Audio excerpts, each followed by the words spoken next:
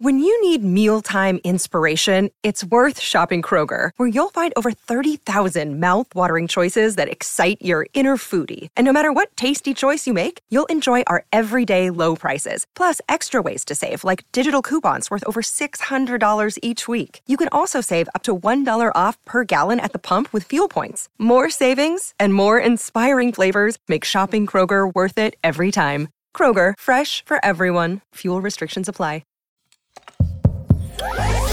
There's no place like the Cube.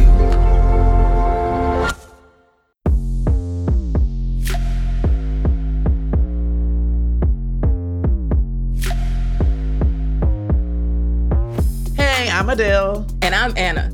And we are ACAD Productions. Get ready to nod your head and laugh out loud as we bring an unfiltered perspective to Black life in predominantly white spaces. So, welcome to the Head Nod. Season 1, Black Life at a PWI. Representing more than just a face. In student government, we embrace the race. PWI may be the game, but we play Black in leadership every single day. Okay. Chat GPT be GPTing, man. Welcome to the Head Nod. Boom, boom, boom, boom. You know, welcome back, family. It's the Head Nod, and we're excited to welcome our good friend Twyla Dang to the show. What's going on, Twyla? Hello, ladies. This is going to be so good. Okay, y'all, let me tell y'all a little bit about Twyla. If you don't know already, you're going to know in a minute. All right, so Twyla is passionate about creating media content that respects, encourages, understands, and uplifts women. She created Matriarch Digital Media to do just that. Matriarch is the home of on-demand entertainment that is made to celebrate women. Twyla is also a news producer with Minnesota Public Radio, a division of American Public Media. Boom, boom, boom, boom. And I just do that because that's how I be feeling okay. On the Head Nod. Welcome, Twyla. I don't mind that part. I'm like, y'all got me out here sitting here listening to my own bio. That's not cute. It is though. Hear about yourself. You do amazing things. Y'all done talking. Listen. You are Twyla Dang, okay? Mm-hmm. That I am. You are. Yeah, so we always start the show. We ask that you share what school you went to, and then you also share the call out or the shout out from that school. So, for example, I went to Drake University, and we'd be like, DU? Yeah. Mm-hmm. You know? So, and we say, for Penn State, we are. Penn State is usually a call and response. Really? Yes. That's funny because I don't know that my school has one. So, and I don't know that I've ever used it. Really? No. You can make one up. We've had that too. We've had people make them up too.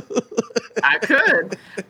So I went to a small liberal arts college in Minnesota called Hamline University. If they were walking around saying HU, that would have been a mistake. I don't think they should be doing that. And I don't really know that they're a little too waspy to necessarily have a call out. I think they would think it was impolite in Minnesota. Oh, we'll call you Ham U in the meantime.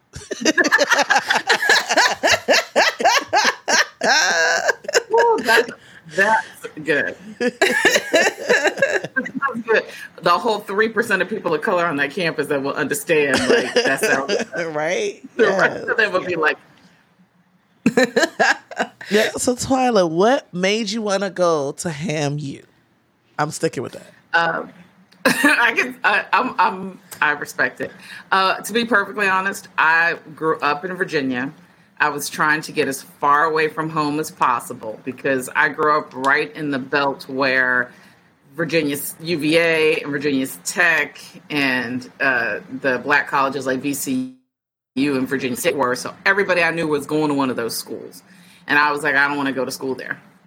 And my daddy's from North Carolina, so he gave me two choices, Virginia or North Carolina. There was no middle. So anytime something came in the mail, I was calling the schools like a really obnoxious 18-year-old does and try to act like I'm an adult or something. So I happened to there was a brochure for Hamline, and I called the number. And when they answered the phone, I was like, I would like to speak to someone in your psychology department. And they transferred me, and this very nice man picked up the phone and put up with all my foolishness for an hour's worth of questions. And at the end, I was like, I really feel like I need to speak to somebody of authority in the department. Like, what would it take to talk to, like, the department head? And he said, well, I am the department head. I'm Matt Olson. And when I tell y'all, my brain was convinced that this is where I needed to be. Like, I was like, they respect me. They respect my authority as a young person. I'm going to school here. But my parents had already said no. So I applied without telling them. I filled out all the information, got accepted without actually telling them. And at the same time, applied and got in and did everything for my parents to go to the College of William and Mary in Virginia at the same time, and Winston-Salem State at the same time. So I had to break it to my parents in the spring before graduation that I don't want to go to these other places. I want to go here. And back in the day, because I'm a little older, PWIs used to give out fund money to bring people of color to campus to convince you to come. So they flew me and my mom out to Minnesota for 3 whole days. Wow. What? Yeah. And so we were on campus for 3 well, I was on campus for 3 days. My mom was in a hotel for 3 days. And when I went to like ask my mom about it, I was like, are you okay with like, you don't seem like you're going to come here. And she goes, this isn't about me. She was like, I'm only here so that your daddy doesn't panic. You've already made your decision. We're going to let you do what you want to do. And to her credit and to my dad's credit, a few months later, they let me get on a plane with everything I ever owned and everything they ever bought. And off I went. Wow. Look at Twyla, dang. Oh, wow. I will say that 18-year-old tracks. You are still that person. Seriously. Yeah, I would like to say that I have mellowed in my older age. That is not. No. So then, like, once you got there and, like, now you're on your own, you know, I mean, you kind of worked. Your mom was at the hotel anyway. But now that you're, like, in the environment, like, what was that like? Was it what you kind of thought it would be and experiencing? How was it once you kind of got there those first few days? No, it was 100% opposite of because I didn't know what to expect. I had grown up in 2 places. So I was born in Detroit, but raised in my younger years in Pennsylvania. So we lived with all Black people in Pennsylvania. Like, we lived in town where our cousins were, where our uncles, aunties, you know, the great uncles, great aunties. We were around Black people all the time. We moved to Virginia, and that was one level of culture shock from, you know, going to like, wait, there's a Black side of town and a white side of town, which I wasn't used to, but I got used to it because I was there from the time I was like 10 on.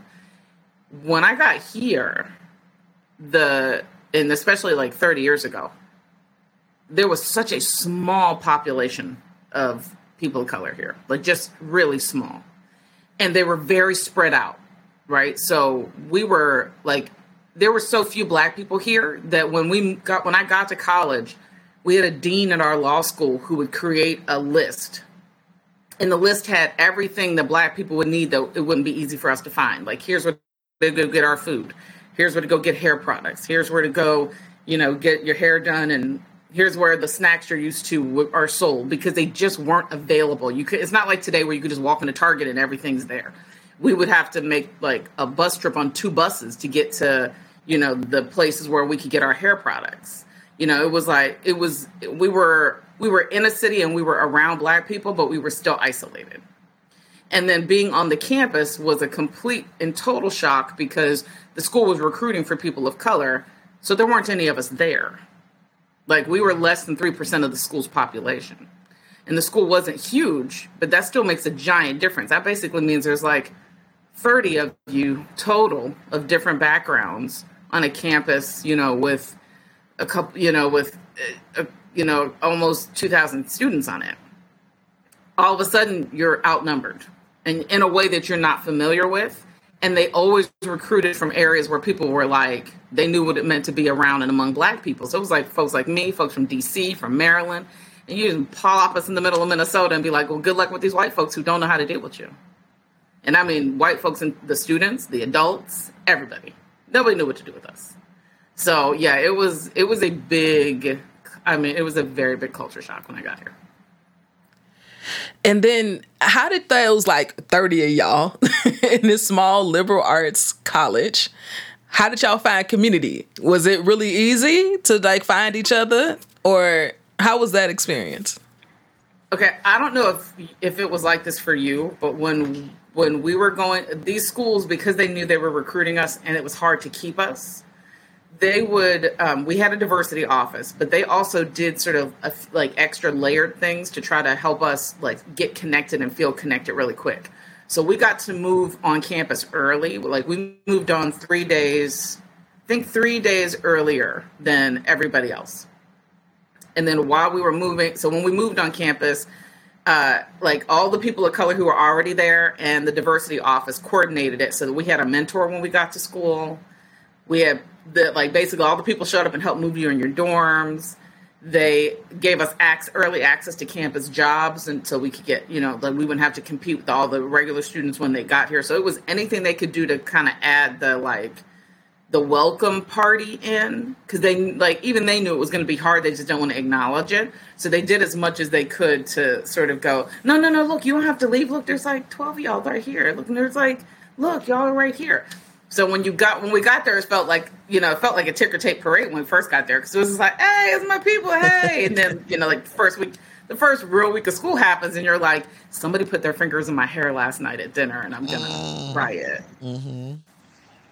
Yeah, so it was, so they did do things to try to like retain us. And I will say the credit for that doesn't go to the institution. It goes to the people of color they hired to run the student of color office, because those are the people who tend to be incentivized to, try to help make you comfortable.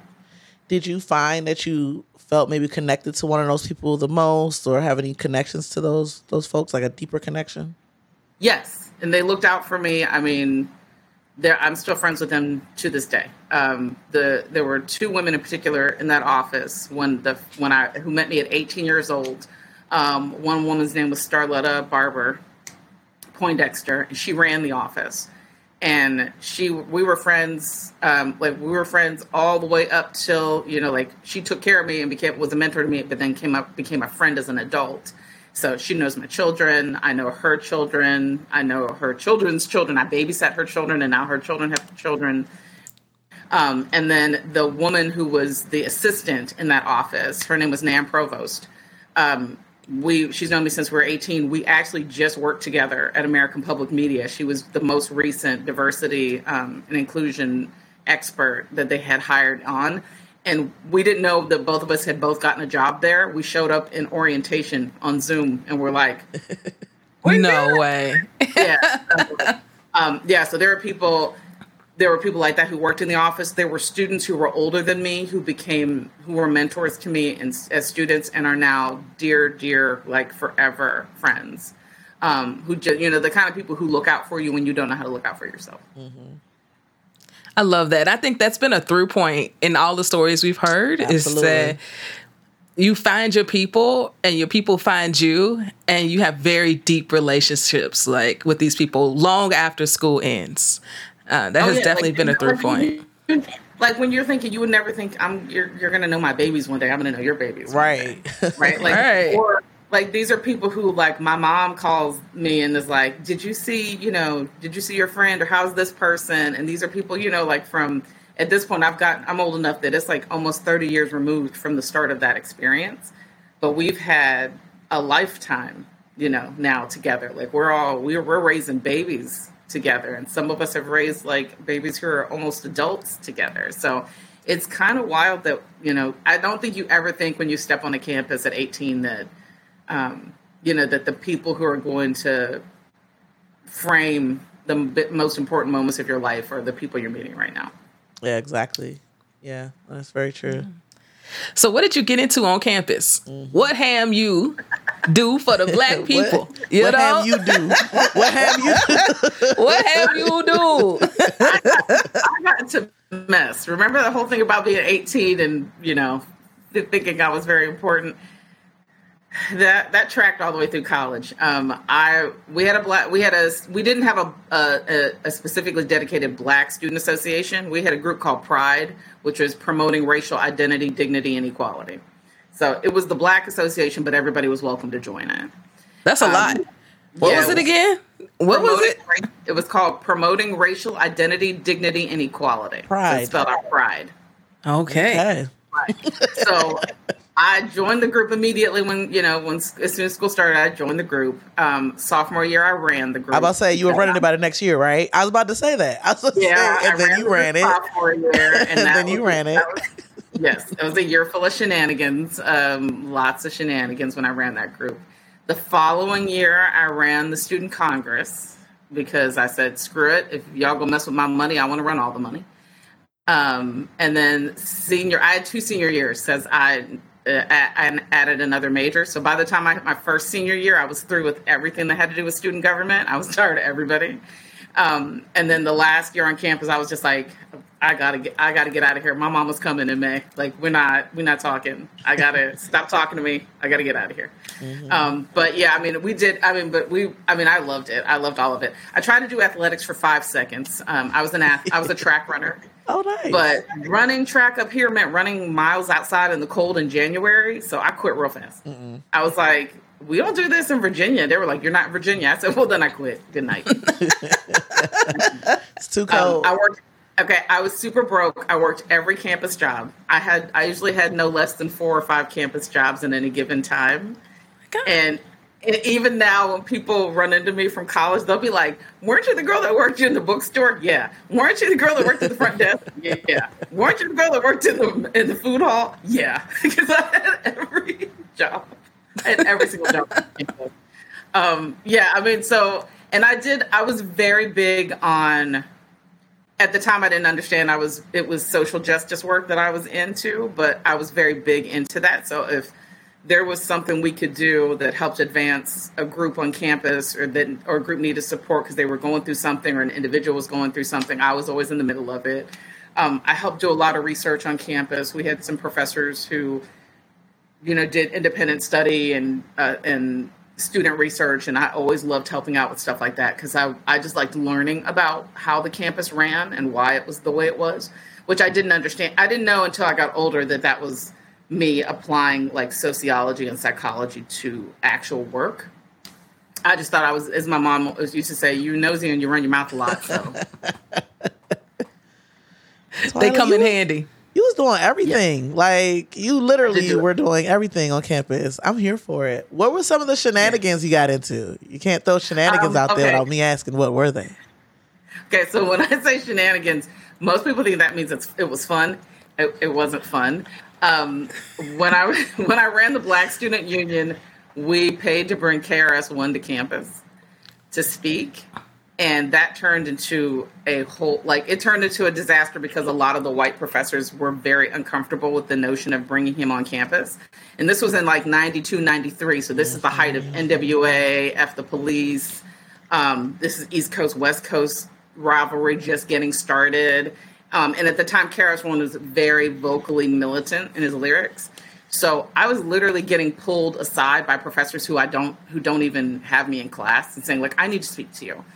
And white adults on these campuses have a habit of adultifying young people, particularly Black young people, in a way that's inappropriate. So I would get like pulled aside and chastised or pulled aside and spoken to a very particular way by these adults who were not recognizing that I'm 18 or 19. Like, you don't just get to be out of pocket. If you have a problem with me, take it up with somebody who's a mentor to me. Take it up with the appropriate adult, not like we had a mentor for the group. You didn't go to them. You came to me. Mm-hmm. And it took me years and years after school to process how much of that behavior was inappropriate, how I wasn't responsible for any of it, even when I tried to take on the responsibility, and that I didn't, and that I shouldn't have carried any of the like burden that went with it. These were adults putting me in an awkward position that they shouldn't have put me in. So, yeah, we did stuff like that. When I ran the Student Congress, a set of parents tried to sue the school because one of my officers, who was another Black female student, she sent out a letter to prospective kids who wanted to be on her committee. And the letter she happened to send out to one student said, I really appreciate you wanting to be on the committee, but I have enough white people and I'm trying to make balance.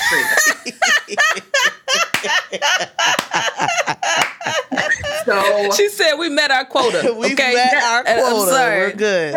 Yes. And he took it to his parents, and his parents threatened to sue the school. Oh my God. So that started a whole like avalanche. Like that entire year was a disaster because that happened the first week of school. And so for the rest of the school year, it was parents threatening to sue the school, faculty like bickering about like the appropriateness of how we're conducting ourselves in student congress.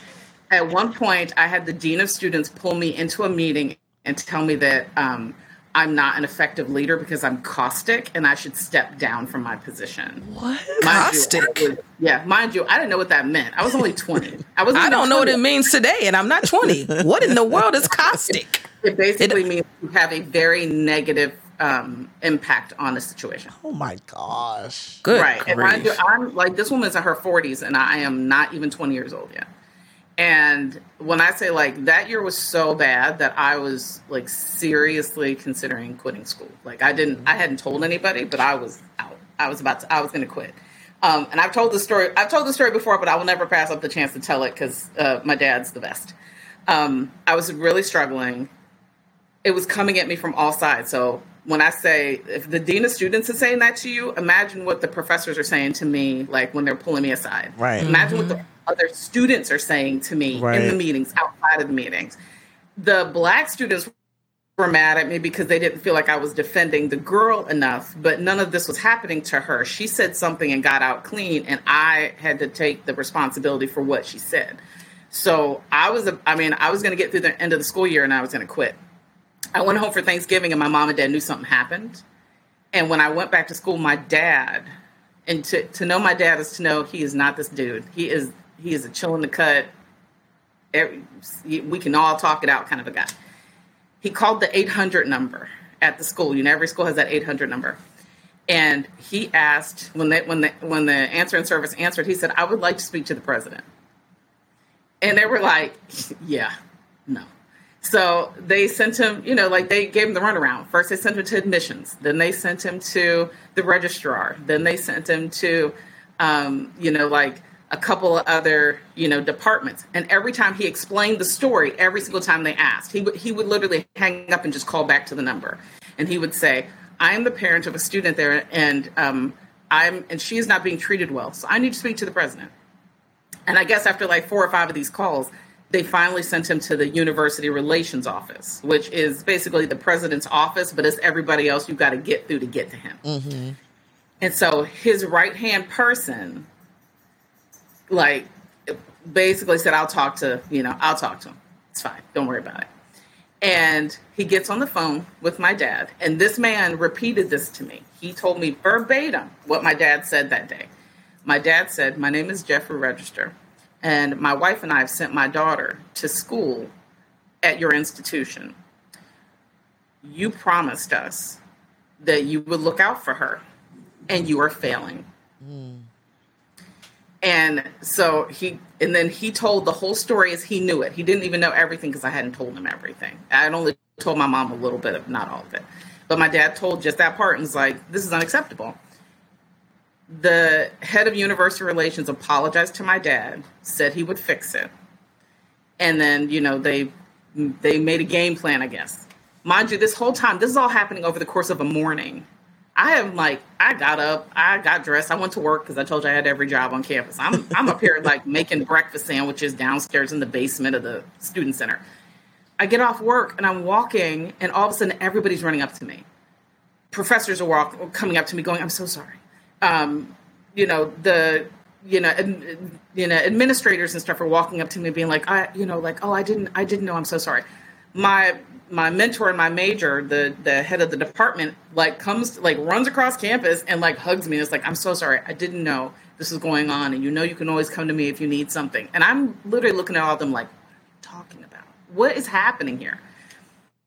And finally I get to the student of color office, and Starletta, my mentor there, goes, "Girl, your daddy done lit this campus on fire." Yes. And she tells me what happens. And what's happened is she said, and they told me that when I see you, I'm supposed to stop what I'm doing and walk you over to university relations. You're not even supposed to go anywhere but over there. So we go over there. The head of university relations brings me into his office. He apologizes and says, listen, from now on, I'm going to help you because we can't have this continue and you're too bright of a star here to not succeed. And he basically set a schedule for me every single week for the rest of the school year. And he was like my political strategist for student Congress, for all of the parents and administrators and all the crap that was going on. Literally week to week, I would come in and tell him, here's the problem we're having this week. And he would strategize how to fix it. Wow. And that night, after all that happened, that night I went home, I called my house. My dad never answers the phone. My mom always answers. I said, hey, where's Dad? My dad gets on the phone. I said, hey, Dad. And the only thing he has said in almost 25 years is, hey, darling, did you have a good day? Wow. Yes, We've never Dad. discussed it in detail. He's never acknowledged that he did it. Other people told me exactly what he did. Yes, parents. Yes, Come on, Dad. Come on, Dad Dad. said, not my baby. Nah, Not today. Not today. Yes. He was I didn't amazing. send my baby across the country with y'all pink people. Y'all better get it Y'all together. better get it together.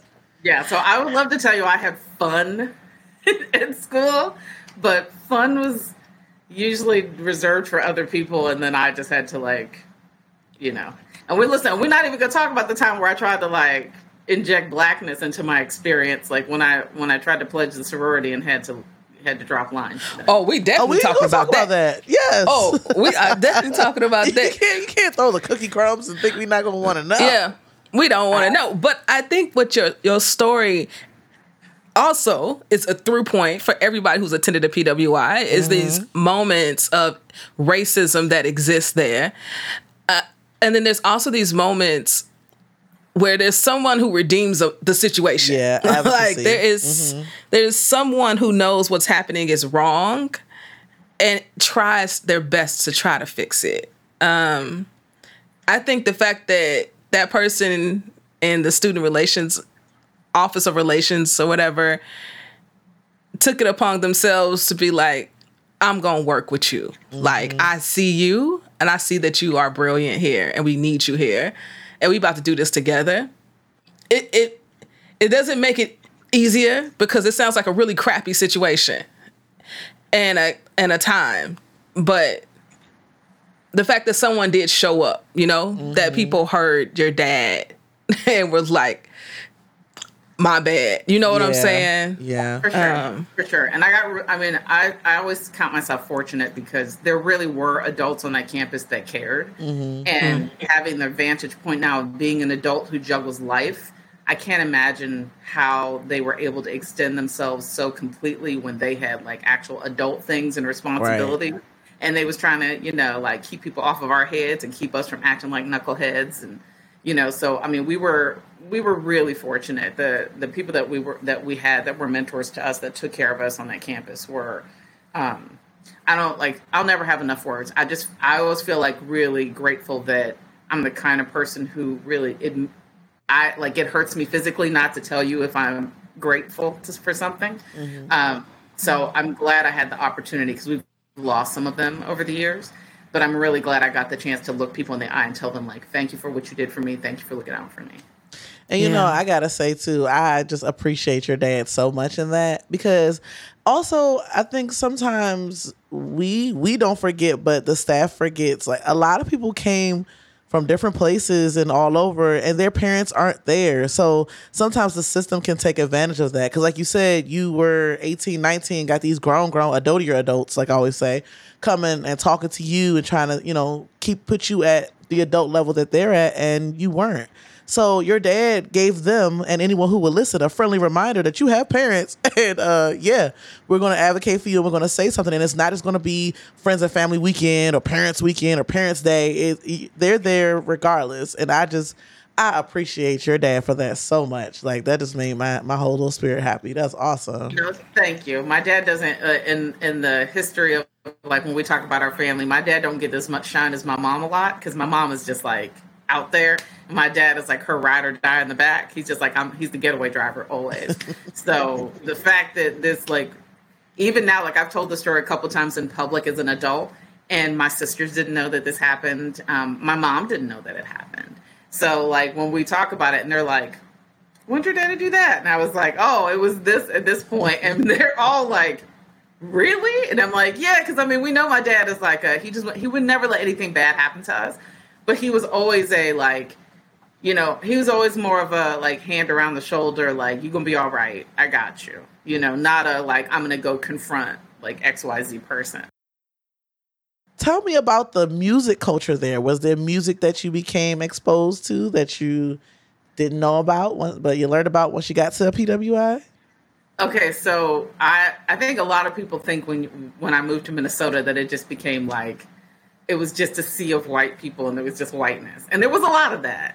But I also moved to Minnesota in 1992, years after like the Minneapolis sound was developed. Like Jimmy Jam and Terry Lewis owned a huge recording studio and Terry Lewis owned this massive mansion. No, I'm sorry, Jimmy Jam owned a massive mansion just outside the city. And so like there was a whole Minneapolis sound that was going on there. The coolest part about moving there was all of a sudden everybody had a Prince story and everybody had seen Prince at some point. So you get there and you're thinking, I'm gonna see, right? Wait, Adele, I got you. How do you randomly have on a Prince shirt today? I love Is Prince. it because Twyla's on it? I literally just threw it on today. But here you go, Twyla. Adele, I'm about to make your whole day. Prince opened his club the year I moved there when I was 18. That is and dope. And the club, this is like when the club was called Glam Slam. It changed names a couple times. But that was like the black club to go to because we didn't have a lot of places to go. And we were not legal. We couldn't get into places. But we had two things working for us. My one girlfriend was from California, and she was this just beautiful, light-skinned girl from like Carson, and she knew she was beautiful, and she used to just charm men, and they would let her in places, and she'd grab our hands and we'd go. And if her charm didn't work, I showed up on campus with like double G's, so I just wore a low-cut top when we get in. Until they start cracking down, and then my sophomore year, my cousin got me a fake ID. So at that point, we all had our fakes, we could go. So you would hear all these stories like, oh, there's, Prince was here. And you'd be like, what do you mean Prince was here? We didn't see Prince. Prince didn't mix among the miscreants on the floor. He would be like in the upstairs watching from the upstairs. So one night, and this is my only Prince story. One night, and I am no more than 19 years old. We are downstairs, the club closes, the lights come up, and there's this dude walking through, like, hand-picking people. And he hand-picks our girlfriend, the California girl, and says, hey, you want to go to the upstairs? He didn't say after party, he just said the upstairs. The upstairs. And she's like, well, yeah. Right. So then she's like, oh, wait, but my friends got to be able to go. Like, you got to, like, my friends have to go. We stick together. Yeah. Right. So there were like 4 of us girls who were underage. And he basically looked at us and was like, go. And to set the scene, this is like 92, 93. So the dress code when we would go places were overalls with one strap on. Yes. Nike sandals. We were not dressed to impress. Right. We were dressed for the cold. So he's like, yeah, whatever. So we go, and then another small group of 3 of our friends knew the DJ, and he got them in.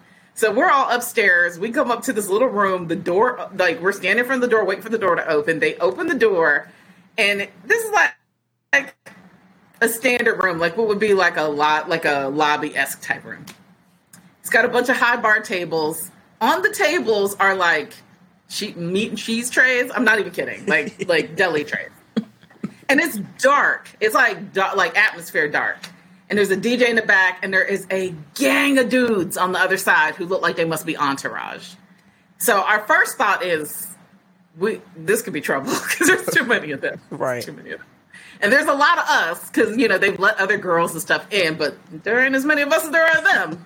So we're sitting around like, this is weird, and the DJ's playing, and we're like, okay, we can just say we were here. We had this experience. Then there's a little stage off to one side, lights come after an hour. These lights come up, and it's like the lights are moving, like get ready for performance. A group of like 8 women come out dressed in like Pebbles Flintstone dinosaur, like with like dinosaur hide, bones in their ponytails. I'm not even kidding. What? And they start doing a choreographed dance to that old song, "Everybody Walk the Dinosaur." What?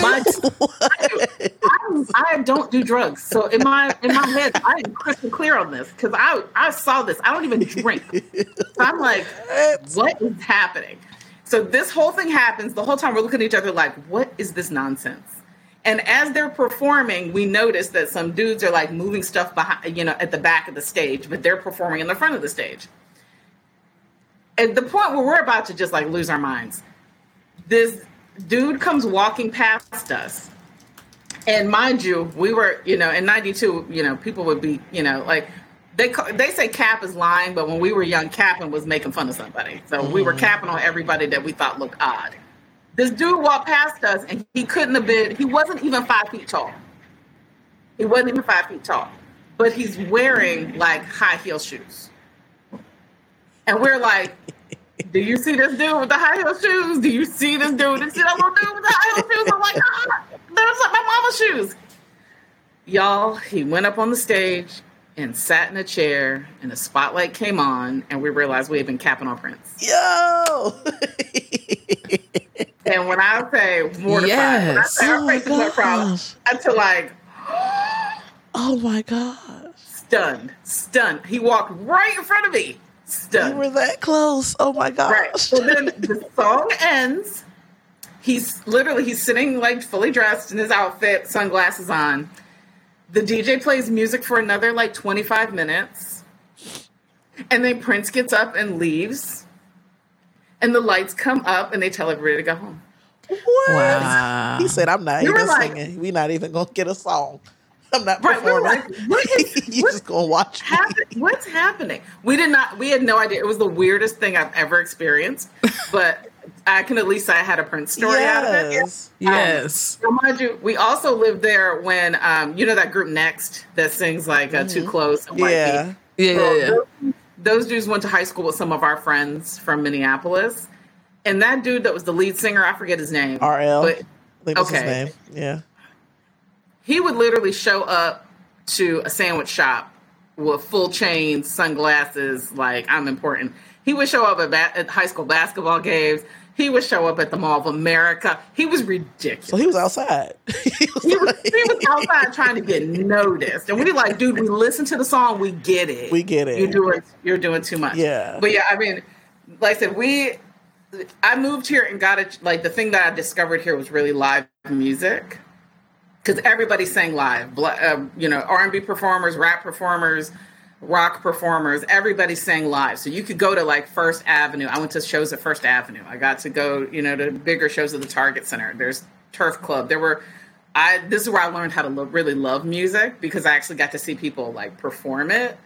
But I wouldn't have, like, that wasn't something I grew up doing. That wasn't something I understood as a thing until I got there. But yeah, I mean, I think most people forget how how deeply entrenched the Minnesota sound is over the course of like 85 to 95. And we lived in the pocket of it. Like we would go see Mint Condition do a show, and we would, they would, when Jimmy Jam and Terry Lewis were like breaking acts, they would have the acts like do local, stuff, and we would hear things. And Janet Jackson was in town all the time, but nobody ever saw her. Oh. Nobody ever got to see her. Because she was making like Janet and she was making Janet and the Velvet Rope while we were in college. So she was actually Velvet Rope, child. I love that Janet. Come through. Yeah, so Janet. It was remarkable. Yes. I even now when I think back on it and I'm telling my kids about it, I'm like, hey, it wasn't actually uncool to be here. Right? You had Prince walk past you. That's pretty dope. It was pretty great. Now, mind you, I did. I'll tell you on another occasion about the only time I saw him in concert. Okay. Where I spent my rent money like 2 days before rent was due, and I spent my rent money to go see him in concert, and it was remarkable. Some things have to be done. Yes. Some things must be done.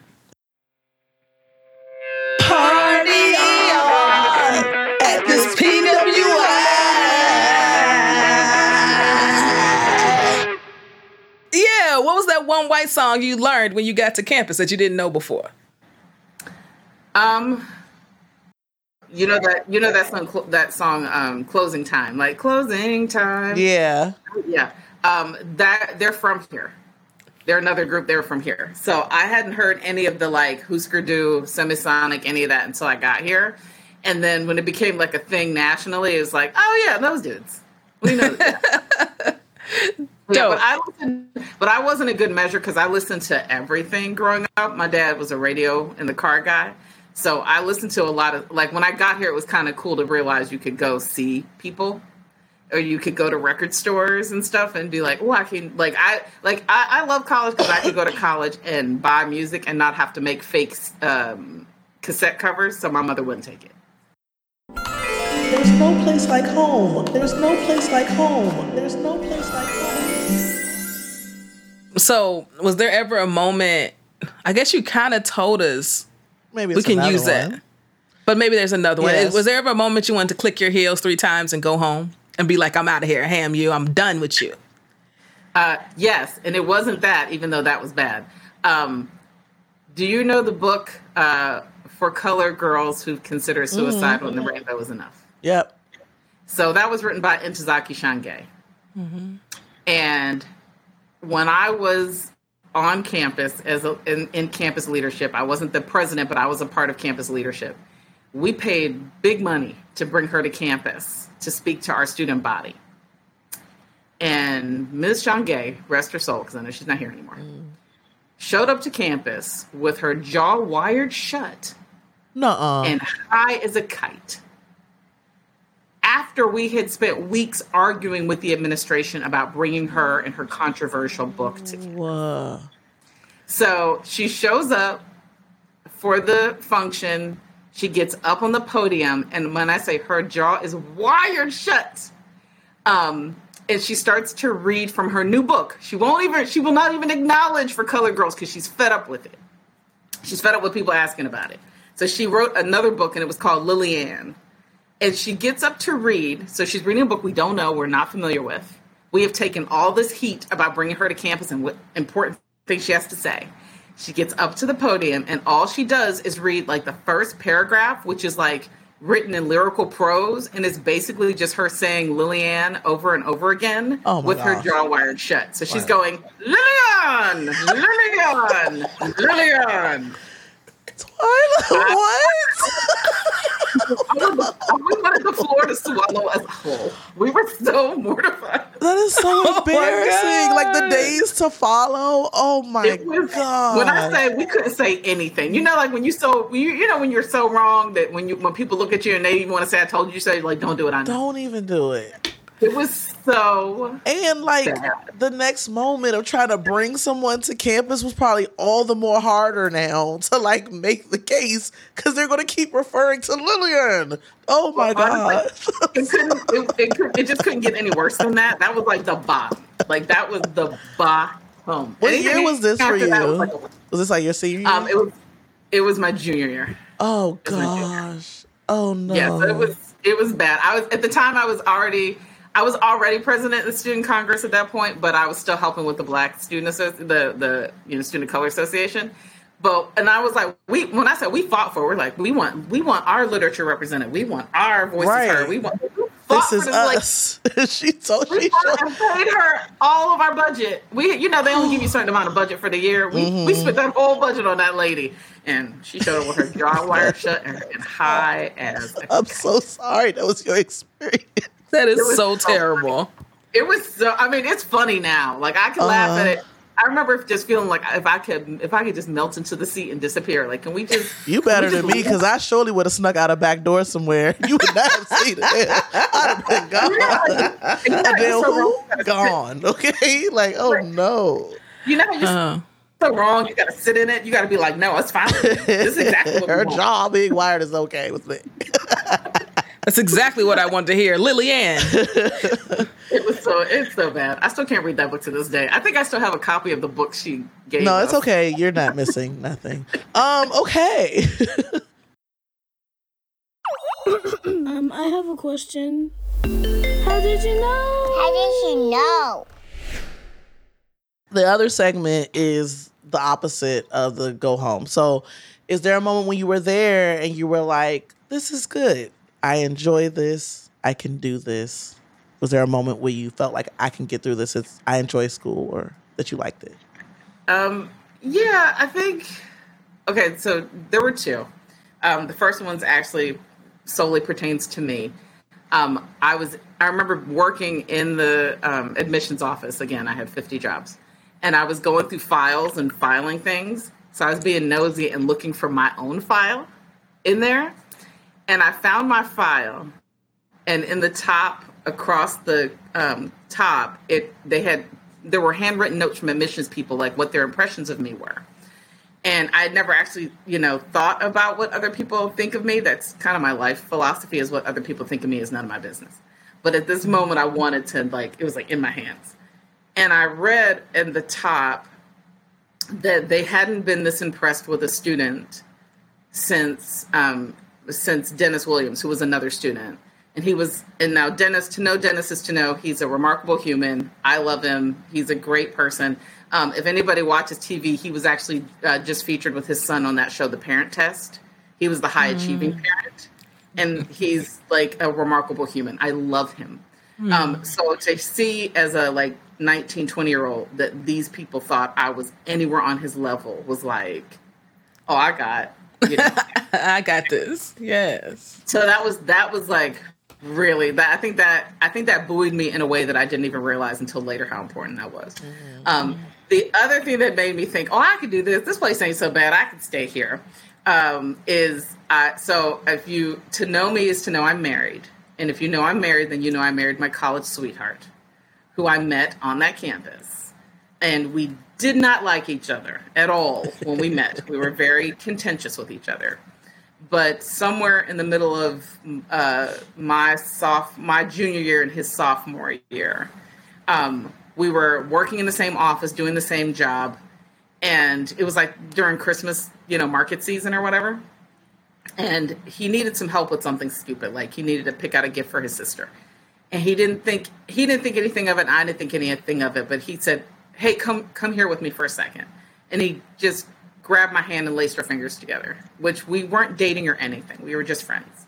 And we were walking around the Christmas market, and everybody who knew us saw us, and we were just it was that moment where you finally look down and you realize your hands are linked, but it makes sense.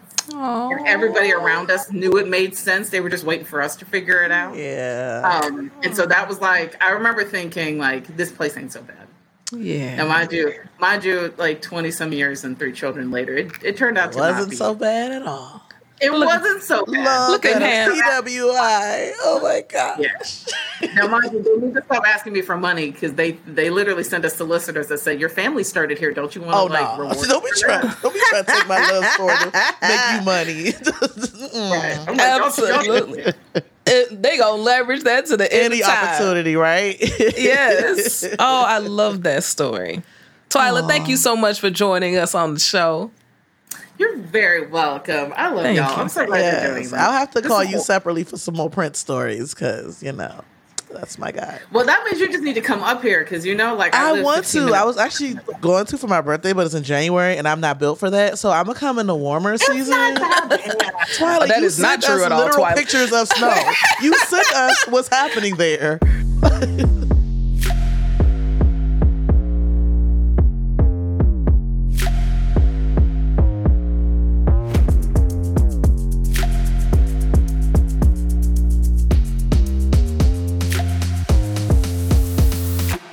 Thank you for tuning in to the Head Nod Podcast. Don't forget to subscribe and follow us on the Cube app and at DCP Official across social. Family, follow my sis Adele at I am Adele Coleman across all socials. And follow the coolest to ever do it, Anna Deshawn at Anna Deshawn on all socials. Listen wherever you get your podcasts. And if you really dig it, leave a rating and a review. Keep nodding your heads with us. Until next time, this is the Head Nod.